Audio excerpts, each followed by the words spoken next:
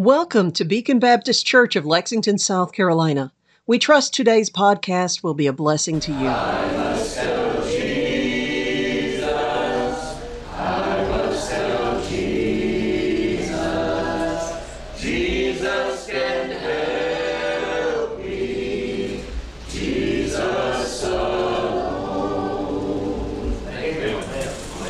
Matthew chapter number 27, verse number 27.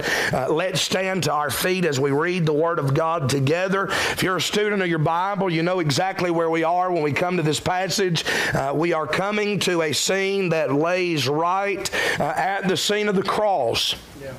The Lord Jesus is headed to the cross. He is en route to dying for the sins of the world when we come to this passage. So let's read a few verses together tonight. I still, as I mentioned last week, we still have a little bit in our Wednesday night series is that we need to finish, but I felt like the Lord would have us to be here and to take a break from the series that we've been in on Wednesday nights. Let's read the Word of God together. Verse 27, the Bible says, "Then the soldiers of the governor took Jesus into the common hall and gathered unto him the whole band of soldiers."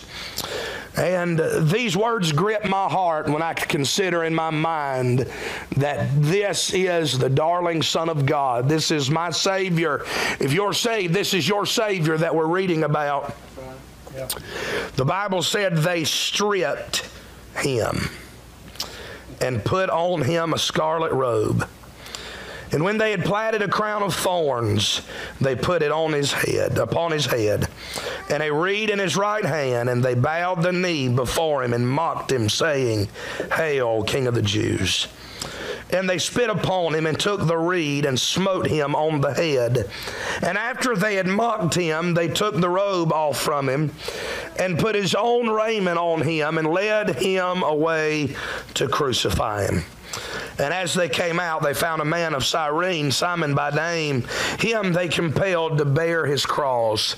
And when they were come unto a place called Golgotha, that is to say, a place of a skull, they gave him vinegar to drink mingled with gall. And when he had tasted thereof, he would not drink.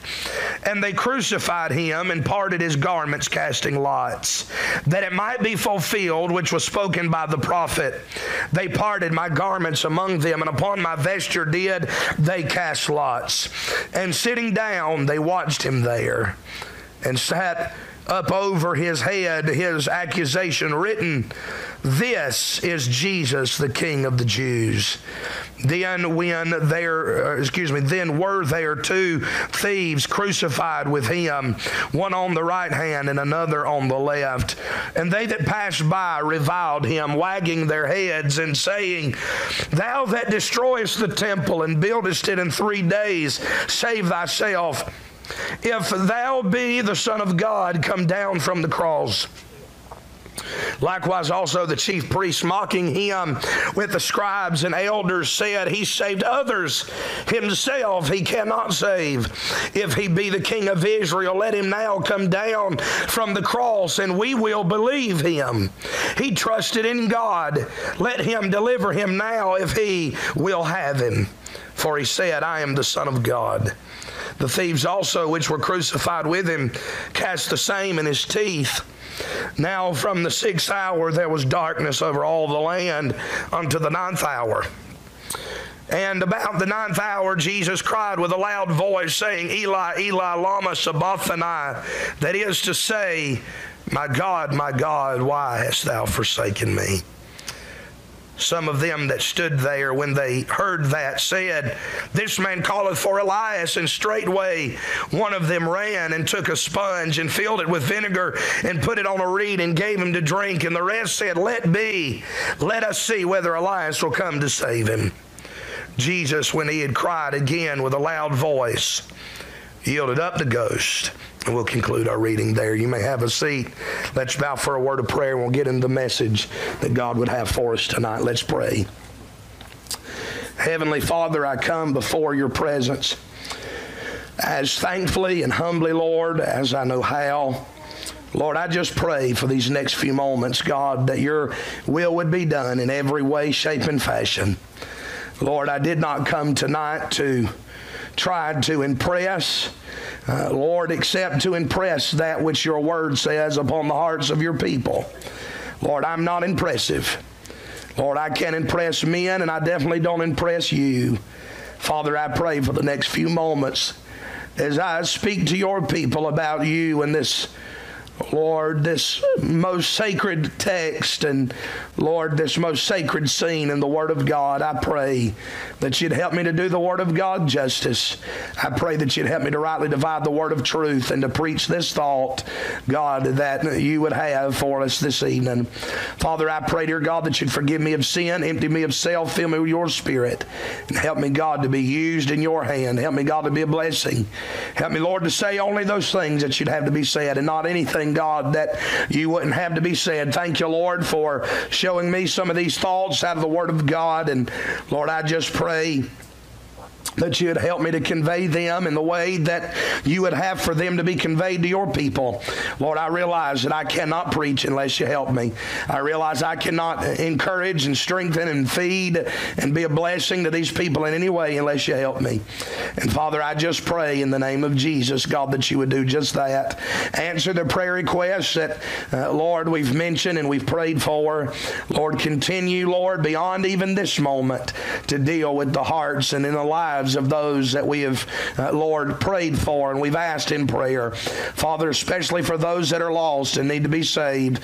Lord, we do pray for those that are sick and, Lord God, those that need healing in their body. But Lord, I pray that in the whole list, Lord, and even those that may not have been mentioned that are in the hearts of your people, Lord, we realize that more important than getting better from sickness is, Lord, having the sickness of sin dealt with, Lord, in what took place at Calvary. Lord, that it's been paid for and it needs to be received, that payment for sin's debt. And Father, I pray that every lost person on the list and everyone that may be in the hearts and the minds of this congregation, I pray that you'd save them by the power of the Holy Ghost. And Lord, wash them in the blood of the Lord Jesus, convicting them of their sin. And I pray, God, that they would submit themselves to the truth of the Word of God. And Lord, they would repent and believe the gospel before it's everlasting too late. Father, we do pray that your will would be done. If there's one lost in this congregation, we pray that they'd be born again. We pray all the saints of God will receive help. And Lord, the backslidden would receive a call to come back to you. And Lord, we just pray that your will would be done. Bless this time together, Lord, as only you can. And Father, we'll be careful to give you the praise, the honor, and the glory for that which is done. In the name that is above every name, in the name of Jesus Christ, we pray. Amen and amen. When we come to this passage of Scripture, there is much that we could talk about, and if we were to take just the subject of the crucifixion of the Lord Jesus, we would not be able to deal with it all in one given service. We wouldn't be able to deal with it all in a week's worth of services, if the truth be told. Here we come to this passage, and we realize that when we come to verse number 27, that Jesus is there. He has been arrested, and he is being mocked. He is being derided. He is being made fun of. He is being physically punished. He is having pain inflicted upon him. And here we realize that the Bible here says much here about the moments, and this is Matthew's account of him. And we'll notice some things here in just a moment that are particular to Matthew. All of the Gospels record this event in the life of the Lord Jesus that leads to his death. All of them record him being mocked, him being betrayed, him being mocked, him being punished physically, and him being led to be crucified. And then in some way, shape, or fashion, the events that transpired on the cross of Calvary. The different authors, we record different aspects of this story, but they all make sure to tell us that there there was a man named Jesus who was the Son of God that went to a place called Golgotha, went to Calvary's Hill, and he laid down his life there. And the Bible tells us that what is taking place in this scene is Jesus Christ not suffering as a criminal, as those that deny the Bible would say. I saw an interview recently where someone was interviewing Ben Shapiro, and I don't know your opinion of Ben Shapiro. I think politically there's a lot of good things that could be said about him, but spiritually Ben Shapiro is in need of salvation. He is a Jew, and he has boldly said that he does not believe what the Bible says about Jesus Christ. He said in an interview recently that, or at least I saw it recently, I didn't check the date on it, but he said in an interview when they asked him what he thought about Jesus Christ, he said that I believe that he was a criminal that was rightfully condemned by the Roman government for insurrection, and he said that's all that I have to say about Jesus of Nazareth. What a sad place that is, that there are people in the world that can read a story like this and read the account, I would say is a better word, the account of the crucifixion of the Lord Jesus Christ, and they are not moved the way that you and I are. I don't know about you, but every time I read this passage, even reading it out loud together just a moment ago, there were several times along the way where I had to pause to keep from becoming emotional at what we read here about the Lord Jesus Christ. If you consider where we are here in this passage, one of the things that keeps coming up is the fact, and this goes right along and right in hand with it being part of Matthew's gospel. It is mentioned over and over again in this passage about Jesus being the King of the Jews. Over and over we read about him being a king. Verse 37 says, and set up over his head his accusation written, this is Jesus the King of the Jews. And they mentioned if he be the King of the Jews. And this type of language appears. Verse 42, he saved others, himself he cannot save. If he be the King of Israel, let him now come down from the cross, and we will believe him. There is much language about Jesus being the King of God, being the King of the Jews, the King of Israel here, and that fits right in hand with this being the Gospel of Matthew, because if you're a student of your Bible, you'll realize that while most of the Gospel accounts, there are passages that are repeated, especially in Matthew, Mark, and Luke, the synoptic Gospels, they are similar together, John being the most unique of the four Gospels. What we find is that many of them do repeat the same accounts of the life of Jesus, but they do so from their own particular perspective. When you consider what you read in the Gospel of Matthew, you will find that Jesus is presented as the King of the Jews. He is presented in the realm of his Jewishness. He is being a member of the Jewish family, and in particular as the King of the Jews. When you consider how Jesus is presented in the Gospel of Mark, you will find that you see Jesus serving in the Gospel of Mark more than any other Gospel. Even though the Gospel of Mark is the shortest of the four Gospels in terms of chapters, you'll find out that the majority of those 16 chapters in the Gospel of Mark present Jesus as a servant, one that came to serve those in this world. We see a lot of that in the Gospel of Mark. When you look at the Gospel of Luke, you find that Jesus is portrayed as the Son of Man. It is the lengthiest and most detailed of the four Gospel accounts. If you want to understand how the Gospels are to be laid out in order, you go to Luke. He is the most detailed, having been a physician and a very brilliant man. When you come to Luke, you find that he is presented in the realm of his humanity. He is linked back in the genealogy in Luke chapter number 1 to his human origins. Amen. And we see him not just as the King of the Jews and as the servant, amen, but we see him as the Son of Man. And then in the Gospel of John, we see him depicted by and large to the vantage point and the perspective of being the Son of God. If you want to see Jesus in his divinity on every page of a Gospel account, go to the Gospel of John, and you will see him in his humanity, or in his deity rather, as God. It's highlighted on every page page in that gospel. When we come here into Matthew's account, as I said, we find him as in his relation to the Jewish people. Jesus and the Jews are mentioned over and over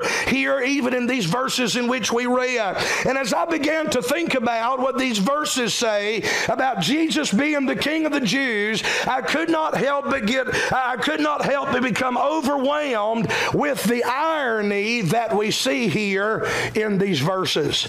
And so for the next few moments tonight, I want to preach on this simple subject: irony at Calvary. Irony at Calvary. When we come to this passage, let me present this to you tonight. As we consider irony at Calvary, I want to say this tonight, that I believe we see some irony in the Lord's position. Let me say this: irony means to express meaning using words that would normally be used to express the opposite. In other words, when you are possibly sitting outside, and maybe you might on a cold day be roasting some marshmallows, and you'd be looking at a fire and you'd say, "Man, this fire sure is cool." That's irony, because it's hot. It's not cool. Now, we use that in a slang term, but you understand what I mean. I've heard Brother Lewis mention this in stories before. This is irony. When you meet a large man and you call him for his nickname, Tiny. That's irony. Amen. I believe we've discussed some tinies before. Amen. It is a form of sarcasm that is used for emphasis.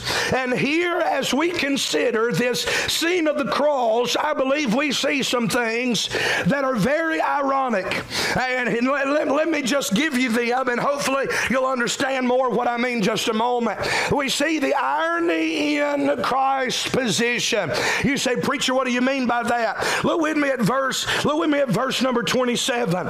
Here we find in verse 27, the Bible said, "And the soldiers of the governor took Jesus in the common hall and gathered unto him the whole band of soldiers." Now notice this in verse 28. "And they stripped him." In other words, they forcefully removed from him the clothing that he was wearing when he entered into that hall. Notice these next few words: "And put on him a scarlet robe." There was no reason why to have this meeting in the common hall that Jesus had to be stripped.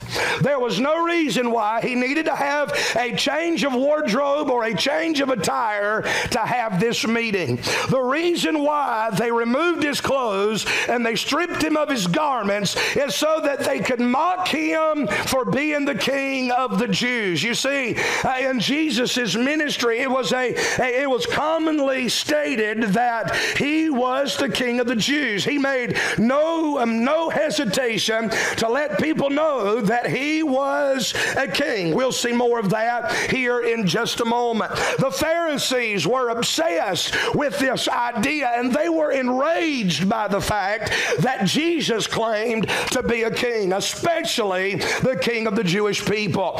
The Romans were infuriated by this, and they also felt great danger in the sense of those that were underneath their province and underneath their empire, saying that Jesus of Nazareth is a king, because they felt like in Rome that was a threat to Caesar.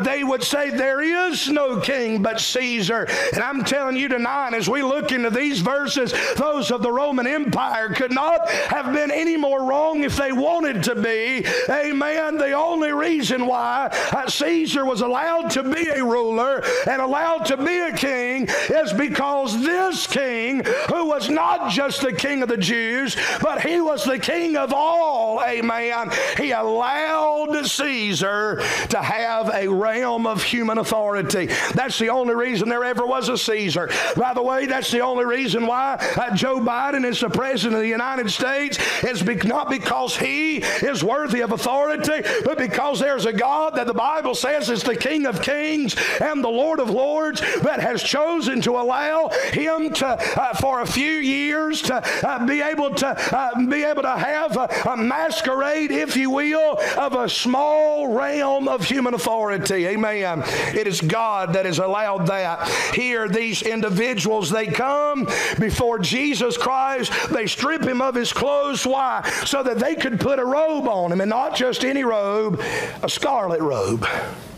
Scarlet was a color for royalty. A robe like this is what a king would wear, and they stripped him of his clothes needlessly so they could put this robe on him to mock him as a king. Verse 29 says, and when they had plaited a crown of thorns. You know, it's very commonly understood that royalty in this day would have wore a crown. Even in some countries of the world, we still today recognize that those that are part of the royal family wear crowns. They wear the crown jewels. Here, they do not give him an actual crown, but they put together a crown of thorns to mock him as the king that he had been so known to be. The Bible says they put the crown of thorns on his head. They put a reed in his right hand.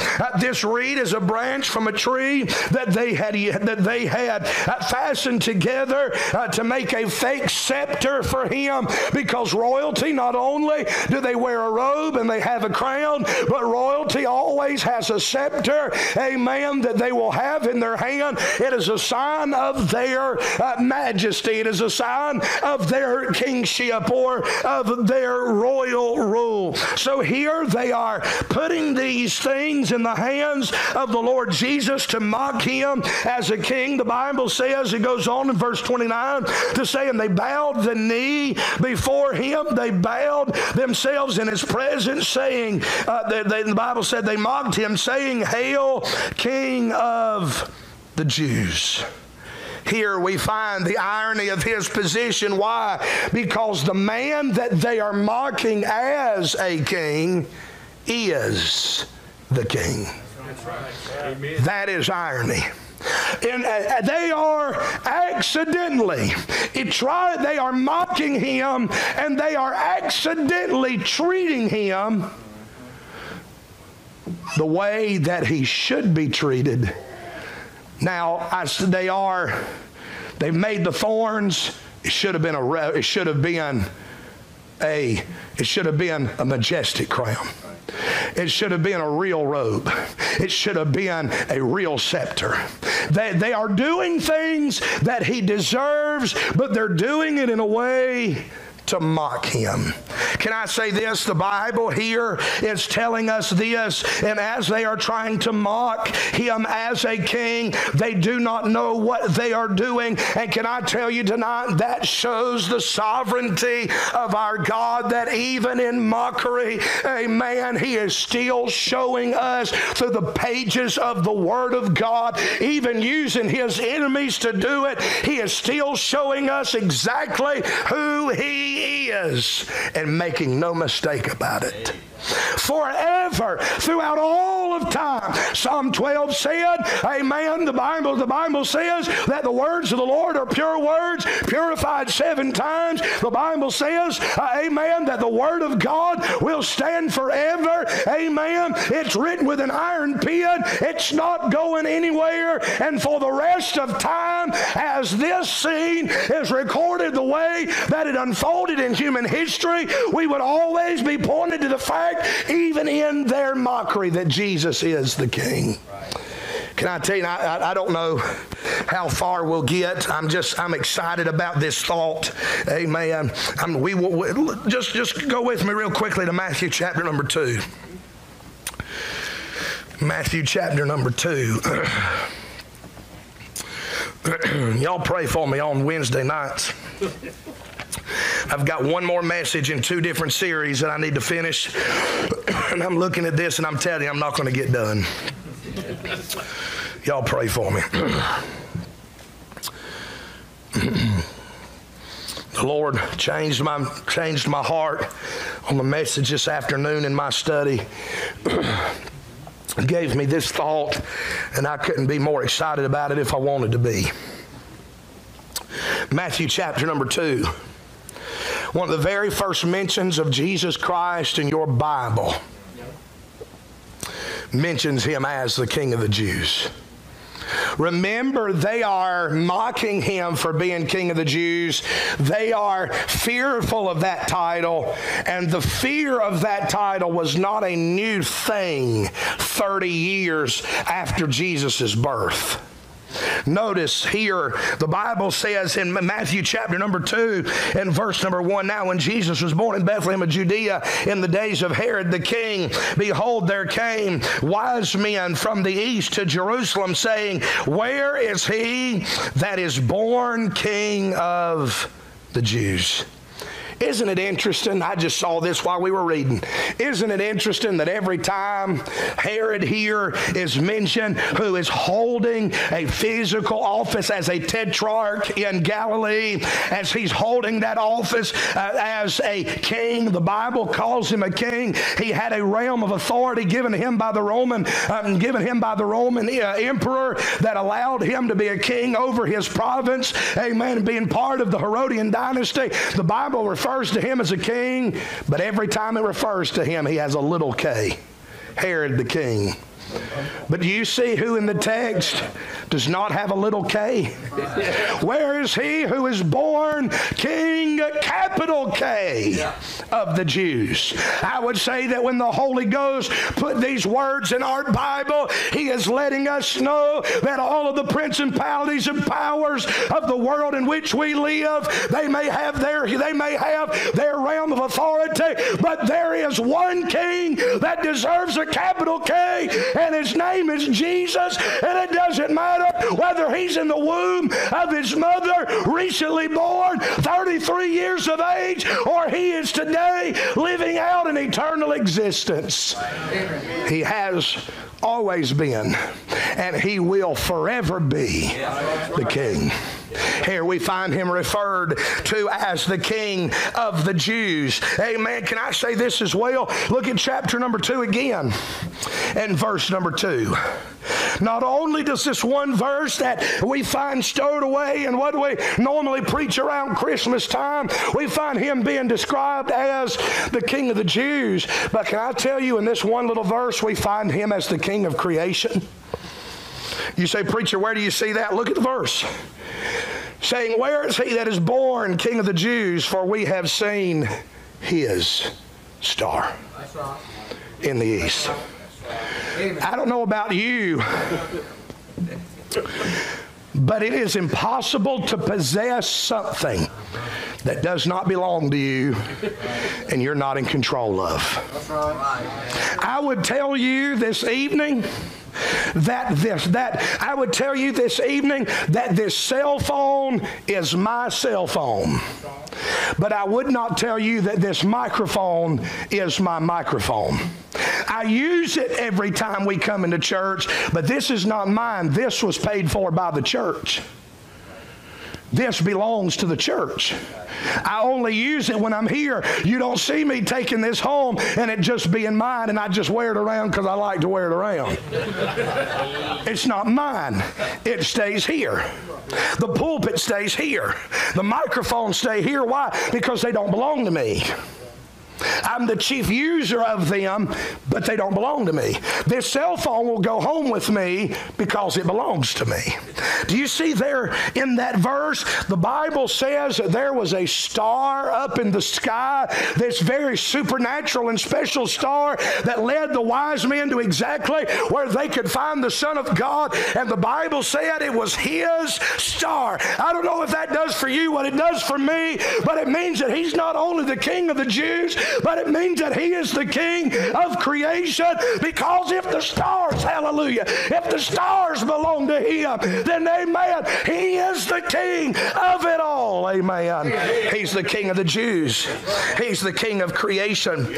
Go with me to Matthew 27 and verse number 11. Matthew 27 and verse number 11. In case there was any doubt about him being the king. By the way, we're about to read something that enraged these folks in the Bible. Matthew 27, verse number 11. Notice what the Bible says here. The Bible said, and Jesus stood before the governor, and the governor asked him, saying, Art thou the king of the Jews? Asked him plainly, Are you the king of the Jews? Jesus said unto him, Thou sayest.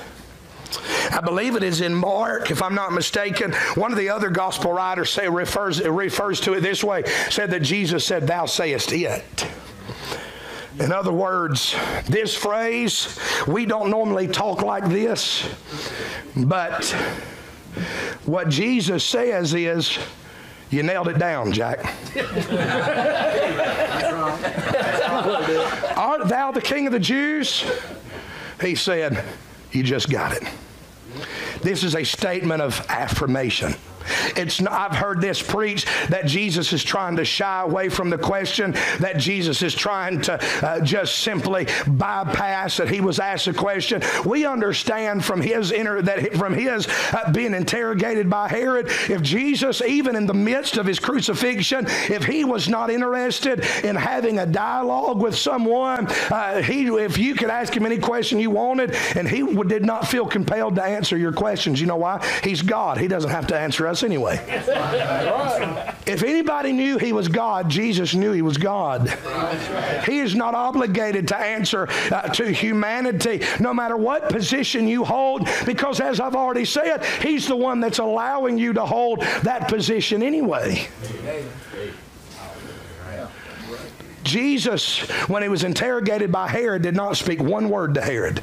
After all the questions that Herod answered, Jesus did not answer him one time. I do find it's a very interesting study when we consider that Jesus was willing to speak to Pilate. Yeah. But he wasn't willing to speak to Herod. That's another message for another day, but I'm telling you, there's interesting thoughts there. Jesus here shows us that not only is he the king of the Jews, not only is he the king of creation, but here he reminds us that he is the king most certainly. Jesus said, you got it right when you asked, am I the king of the Jews? Go with me to John chapter number 6. John chapter number 6. I'm helping some of you with your Bible reading. You might have been busy and didn't get to much of it today, so I'm going to help you out a little bit. Amen? I don't normally preach topically. Normally we stay in one passage and just go down the line there, but the Lord put this on my heart this afternoon. John chapter number 6. Look at verse number 13.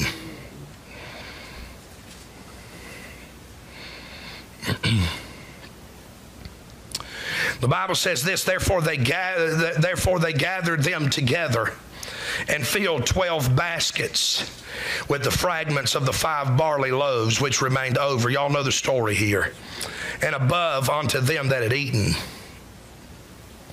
Then those men, when they had seen the miracle that Jesus did, said, this is of a truth that prophet that should come into the world. Notice verse 15. When Jesus therefore perceived, by the way, that right there is a statement that proves to us that Jesus is divine. If Jesus can interpret thoughts, he's more than just a mere man. For him to perceive what these individuals are thinking and planning, it means that he must be God in the flesh. When Jesus therefore perceived that they would come and take him by force, look at this now, to make him a king, he departed again into a mountain himself alone. He is the king of the Jews. He is the king of creation. He is the king most certainly. But here we find him as a king that was desired. These individuals wanted to set him up as their king because of what they saw him do. They recognized in verse 14, this is of a truth, that prophet that should come into the world. Verse 15 tells us that even though, and I'm telling you, this shows us the humility of our Savior. This shows us the devotion of our Savior to the plan and the purpose of his Father in heaven. These individuals desired to make him a king, and he departed so that they could not. I don't know about you, but and I'm not interested in the job, But I am telling you, much before I take too much of the current administration, I'd be glad to, amen, sign up for at least some of the decision-making job myself. Amen. If you hear they want to make Jesus king, and he was humble enough and devoted enough to the plan of the Father in heaven that he did not accept it when most men would have accepted it readily. You're right. They desired him as the king. By the way, can I say this? That's the way the whole world should be. If we ever realized, amen, what kind of an effective administrator he is, when we realize how well he runs the world, when we realize that his ways are perfect, we realize that he makes no mistakes, we realize that when he leads, everything turns out exactly the way it ought to be and exactly the way we need it to be, amen, we should be more desirous of letting him be in control than we are in the different stages of our life. Amen. He was a king that was desired. Look with me at Luke chapter number 19 this evening. Luke chapter number 19. Luke chapter number 19.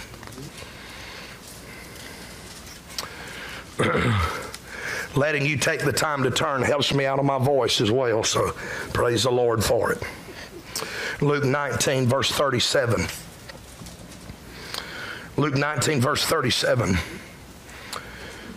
Can I say this, that he is not only the King of the Jews, the King of creation, the King most certainly, the King that was desired, but he is the King of praise. Luke chapter number 19 and verse number 37, we see these words. The Bible said, and when he was come nigh, even now, at the descent of the Mount of Olives, the whole multitude of the disciples began to rejoice and praise God with a loud voice for all the mighty works that they had seen, saying, blessed be the King. Notice that, capital K. They had no trouble recognizing who he was. Blessed be the King that cometh in the name of the Lord. Peace in heaven and glory in the highest. And some of the Pharisees from among the multitude said unto him, Master, rebuke thy disciples. And he answered and said unto them, I tell you that if these should hold their peace, the stones would immediately cry out. Can I tell you that he is so worthy of praise, that he is such a King of praise, he is such the one deserving praise, that creation, by the way, I don't think Jesus is trying to be poetic here. I don't think that he's trying to be metaphorical here. I believe that, and now I don't know if you read the Bible the way I do, but I just believe what it says when it says what it does. If the Bible tells me it's figurative, I'll take it that way. But when the Bible gives us something like this, I believe it exactly the way that it is penned on the page. Amen. And I don't believe it that way until somebody convinces me not to. I believe it because that's what God said, and I care more about what God said than what a commentary said, or what Dr. so-and-so said, or what brother or preacher or pastor or apostle or bishop or, amen, whatever you put to their, whatever they say. Amen, I'm going with God, and I'm trusting what God said in his word, what he wrote down in red and black and white. Amen, I'm trusting what the Bible says. Here he says, I tell you that if these should hold their peace, the stones would immediately cry out. And I believe that even in creation, as Jesus began to walk by, as Jesus began to pass these stones, that even the inanimate stones would realize the presence of their Creator. And if no other creation of God in that moment would have given him praise, the stones would have given him praise. Why? Because he is the King of praise. Amen. He's worthy of praise. Amen. Here's a question for us, not necessarily part of the message, but I will say this. I will ask us this question. How many times, if this were to be the case, as we walk down the streets of the world and as we go about our daily lives, if this was true in the moments of our life, amen, how many times would a stone have had to replace us for our praise? Probably more than we'd ever care to admit.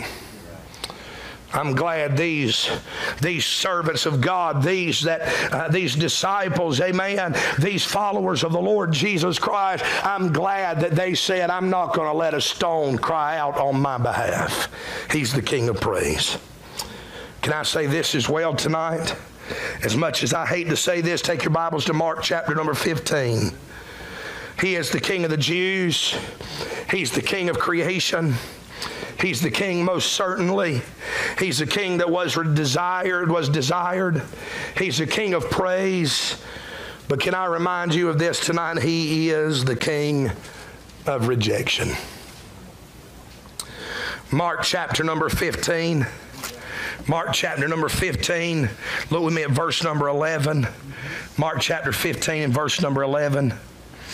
The Bible said, "But the chief priests moved the people that he should rather release Barabbas unto them. And Pilate answered and said again unto them, What will ye then that I should do unto him whom ye call the King of the Jews?" He mentioned it for the first time there in verse number 9. Pilate answered them saying, "Will ye that I release unto you the King of the Jews?" They said they'd rather have Barabbas, verse 11. Pilate tries to get them to reconsider. In verse 13, they cried out again, "Crucify him." The words of verse 13 and 14 strike in my heart like a dagger every time I read the story of the crucifixion of our Lord. As the crowd says, "Crucify him," it strikes me in my soul. Verse 14, "Then Pilate said unto them, Why, what evil hath he done?" Does that not move you in your heart, in your spirit? As Pilate, it seems as if Pilate is doing everything he can to get them to reconsider. Now, I do believe that Pilate should have had a backbone and should have simply just not tried to find a way around it, but declared, "This man is not guilty, therefore he will not be crucified." But that's not what Pilate did. Pilate tried to hide behind politics. He tried to hide behind procedure. He tried to let something else be the scapegoat for his decision. He even tries to hide behind pleading. He says, "Why, what evil hath he done?" And they cried out the more exceedingly, "Crucify him." And so Pilate, willing to content the people, released Barabbas unto them, a murderer, a thief, an insurrectionist, and delivered Jesus when he had scourged him to be crucified. Here we see Jesus as a king. They called him King of the Jews, but in this moment we find and discover him to be the King of rejection. You look here at what they received. They received Barabbas, one that had been accused of crimes, one that was guilty, clearly guilty, and they would rather the guilty go free while the innocent be condemned.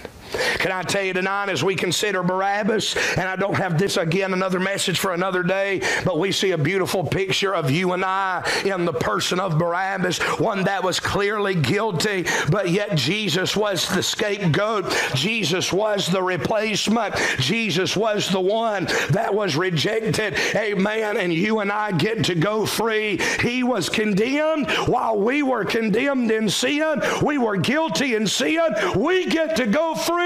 And Jesus dies in our place. Here we find this crowd was willing to receive Barabbas, receive a thief, receive an insurrectionist, receive a very bad man, and the greatest man to ever live. The only one that was never guilty of one crime or one sin. It was he that they had condemned. It was he that they said, "We are going to scourge him." It was he that scourging was when the Roman soldiers took him and they beat him beyond the visage of any man. The prophet said they beat him to the point to be a bloody pulp, to the point where you could not tell not only that he was alive, but you couldn't even tell that he was a human being, a mangled piece of flesh tied to a post. And they laid those stripes upon him. And history tells us they used that wretched cat of nine tails and they tore the flesh off of his back. And the Bible said they delivered him for that. And then from there to be crucified. All because He was rejected. All because they said, give us Barabbas instead of Jesus. Can I just tell you tonight, I don't know what you came in here bearing in your life. I don't know what kind of burdens you walked into church tonight on your shoulders. But one thing I do know about this world, about this life on this world, on this terrestrial ball that we stand upon, can I tell you that mankind knows what it is to feel rejected day after day? I have felt rejection. You felt rejection. It's common, and so many times that rejection causes men to lose their mind, causes women to battle Great Depression, causes humanity to not be able, they feel like they're losing everything. They feel like their life is out of their control, and a lot of it starts with feelings of being rejected, not being wanted, not being cared for. Can I just remind you that while Jesus is the King of the Jews, and He is the King of creation, and He is all these things that I've presented unto you tonight, for those of us, amen, that have felt the bitter sting of rejection, can I remind you that Jesus has too. He knows what you're going through. Amen. The Bible says that He was tempted in all parts like as we are, yet without sin, that we have a high priest that can be touched with the feelings of our infirmities. He knows what we go through. He in His 33 and a half years on this planet went through the gauntlet of human experience, and He was touched by everything that touches man. And so when you go to God in prayer and you feel feelings of rejection, and you feel nobody loves you, and nobody wants you, and nobody cares for you, can I remind you that the one that you're praying to, and the one when you close your prayer as a child of God, and you close your prayer, the one that you'll be praying in His name, He knows what you're going through. That's right. He's the King of rejection, and He can help you deal and come to grips, amen, and get healing and help for those feelings of rejection that you feel. If nobody else cares about you, there's a thrice holy God in heaven. There is the Son of God in heaven, the Lord Jesus Christ, that cares for you and has the answers to what you need. Amen. He's a King of rejection. Lastly, I'll give you this and we'll be done tonight. Go with me to Matthew 27 again, in verse number 42. Matthew chapter 27. If you're taking notes, He's the King of the Jews. He's the King of creation. And by the way, this is not exhaustive. These are just a few that I felt led to give. He was the King most certainly. He's a King that was desired. He's a King of praise. He's the King of rejection. Matthew 27 verse 42, He is the King of Israel. Now, I'm going to make some statements here. Notice what the Bible says in Matthew 27, verse 42. The Bible goes back to our text. In this story, they have Him on the cross. They're mocking Him. They're wagging their heads at Him. They're reviling Him. They're mocking Him with their words. One of the things that they say in mockery, they said, He saved others. Himself He cannot save. If He be the King of Israel, let Him now come down from the cross, and we will believe Him. Do you see what they're asking? They're asking what we talked about just a minute ago in the prayer request. They said, why don't Jesus prove Himself to us? If He really is exactly who He said He is, let Him come down from the cross, and let Him prove by coming down from the cross that He is the King of Israel, that everyone claims that He is. They wanted Him to just come down from the cross. They wanted Him to come down alive to prove that He was the King of Israel. By the way, what they're asking of Him is something that most likely had never happened before. I'll tell you this, it did never happen before. Here's how I know. If there was an individual, and I don't know, maybe sometime in history there was individuals that they pulled off the cross. I don't know. My studies in history has never revealed that there was, but I cannot tell you for certain. I was not there. I do not know. But I can tell you this. There was never a man that did what they're asking him to do, to remove himself from the cross and come down. That's what would have been so impressive in this moment. That is what would have proved to him that he was who he said he was, that he was the King of Israel, that he was the Messiah, a man that could remove himself from a cross and come down alive and rule them. They would say, man, that is something, and he deserves to be our king. But I don't know the last time you've ever checked about the process of crucifixion. A man cannot put himself on the cross. So how in the world could he remove himself from the cross? If you laid down on a wooden cross, you might be able to take a nail and a hammer and put the nails through this hand to put yourself on the cross, but good luck trying to nail the other hand. A man that is nailed in his hands and in his feet on a cross will not be able to pull himself down. And if he did somehow manage to rip the nails out of his hand and rip the nails out of his feet, when he made it down to the ground after several being many feet up in the air on those crosses, when he made it down, if he made it down alive, his injuries from that action would not allow him to stay alive for very long. Not long enough to rule as the King of Israel. They're asking him to do the impossible. Now, I will say this. What we know about Jesus Christ, there's nothing impossible with him, and he could have done that and so much more. But can I tell you this evening, that as we consider what they are asking Jesus to do, to come down from the cross, it's not that he could not do that as to why he did not do that. It is because he chose not to do that. I don't believe he was worried about whether or not they thought that he had proven himself as the King of Israel. Amen. If you are exactly what you say you are, and you know you're the genuine article, you don't have to prove yourself. Amen.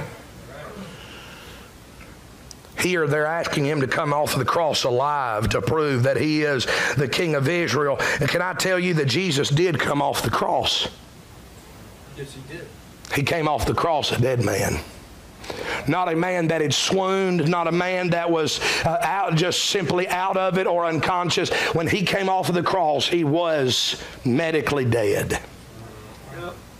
He came off the cross. But he did not come off the cross to their liking. He did not come off alive. He came off dead.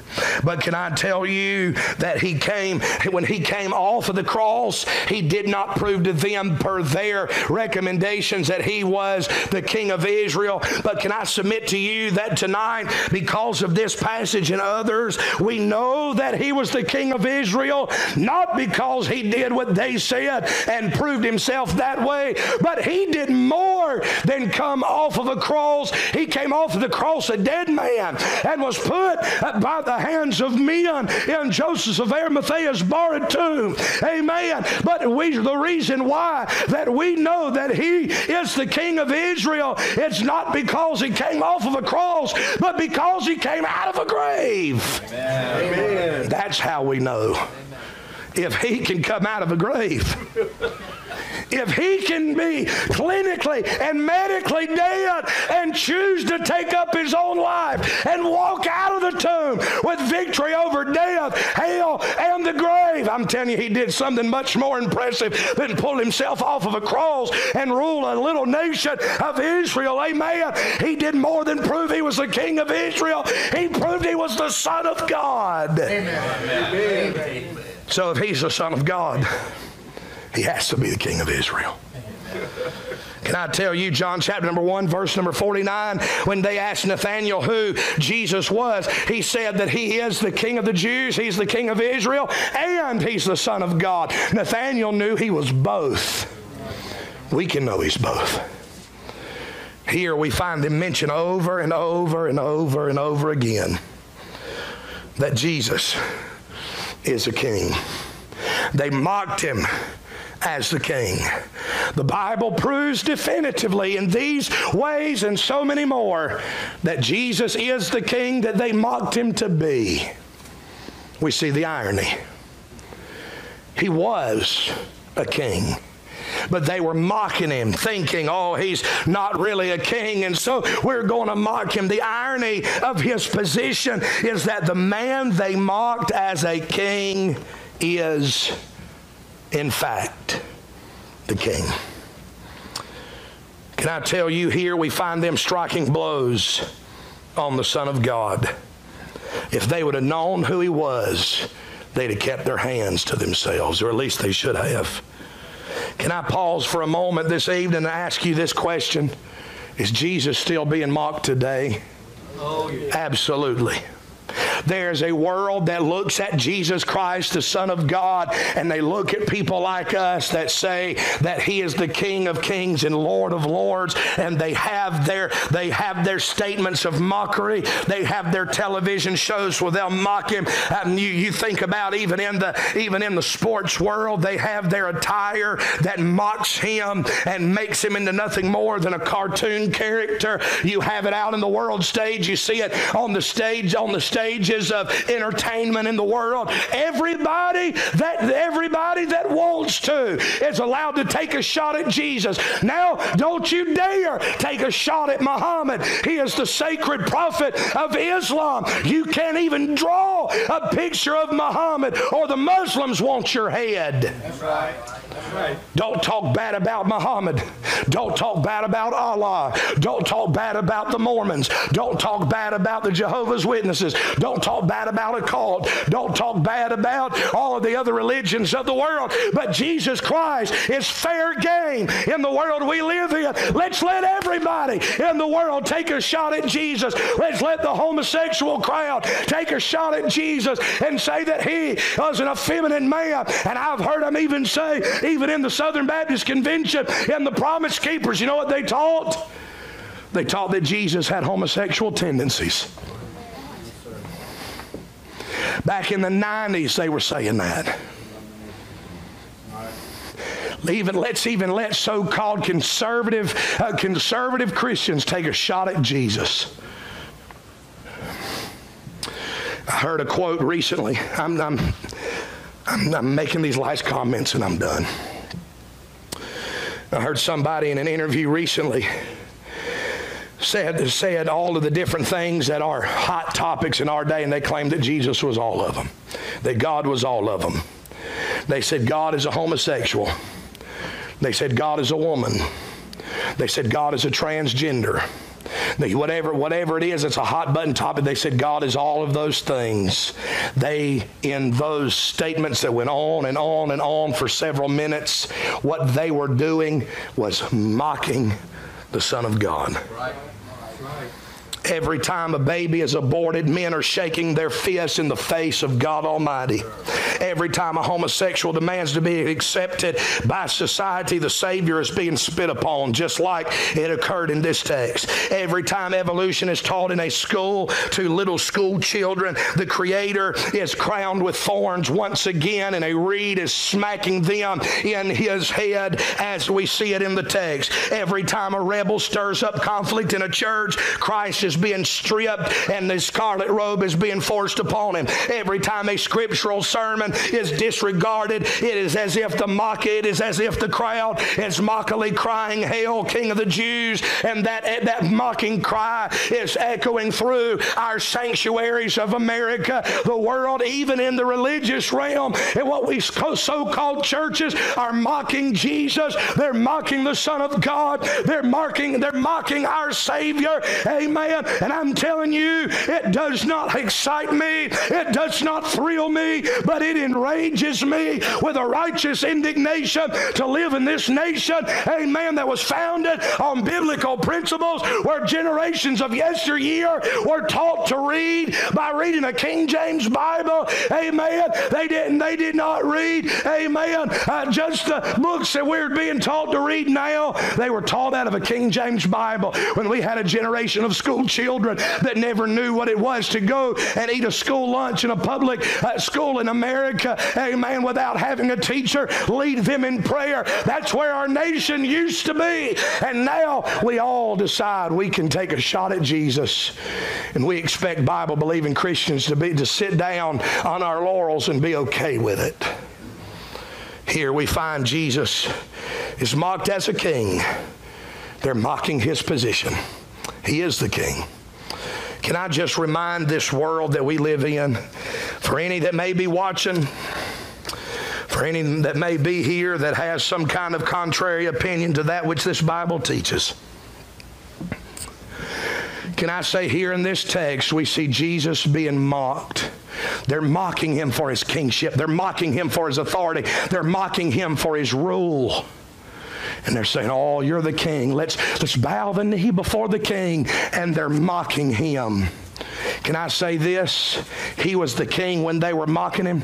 He was the king of creation. He was the king of kings and Lord of lords. And if in that moment, Brother Tommy, he would have just had a thought to stop their heart, they would have dropped dead. If he would have wanted to do as he did for Israel, as he did for the sons of, as he did for Korah, and let the earth swallow them up, and as one preacher said, take them to hell in a hurry. He could have done that. Have the earth swallow up all of those that was mocking him that day. He could have done it. But he stayed his hand of judgment because he was not there on business yet of judgment and vindication. That day's coming. Jesus was there to seek and to save that which was lost. He knew his purpose for being there, and he did not get out of that place. He let them mock. He let them criticize. He let them deride him. He let them do all of that. Listen to me now. The God of this universe let man that he created spit in his face. The psalmist said he let him pull the beard right out of his face, plug the hairs out of his face, beat him with a rod, put a mockery crown of thorns on him, and beat it in his skull because he wanted to save him. Jesus did not react in that moment. But just like the king in that moment did not react, can I tell you, in the day that we're living in right now, Jesus is in a very similar period as he sits at the right hand of the throne of God, as this lost and dying world is mocking him and deriding him. He is letting them do it for a time. That's right. Because judgment's coming. He will return. One of these days, he will return riding a white battle stallion. And he's not coming, friend, to die on a cross. He's not coming to save souls in that moment. He's not coming to preach the gospel. He is coming as the King of Kings and Lord of Lords. He is coming for retribution. The Bible says, vengeance is mine, saith the Lord, I will repay. He's coming back from vengeance.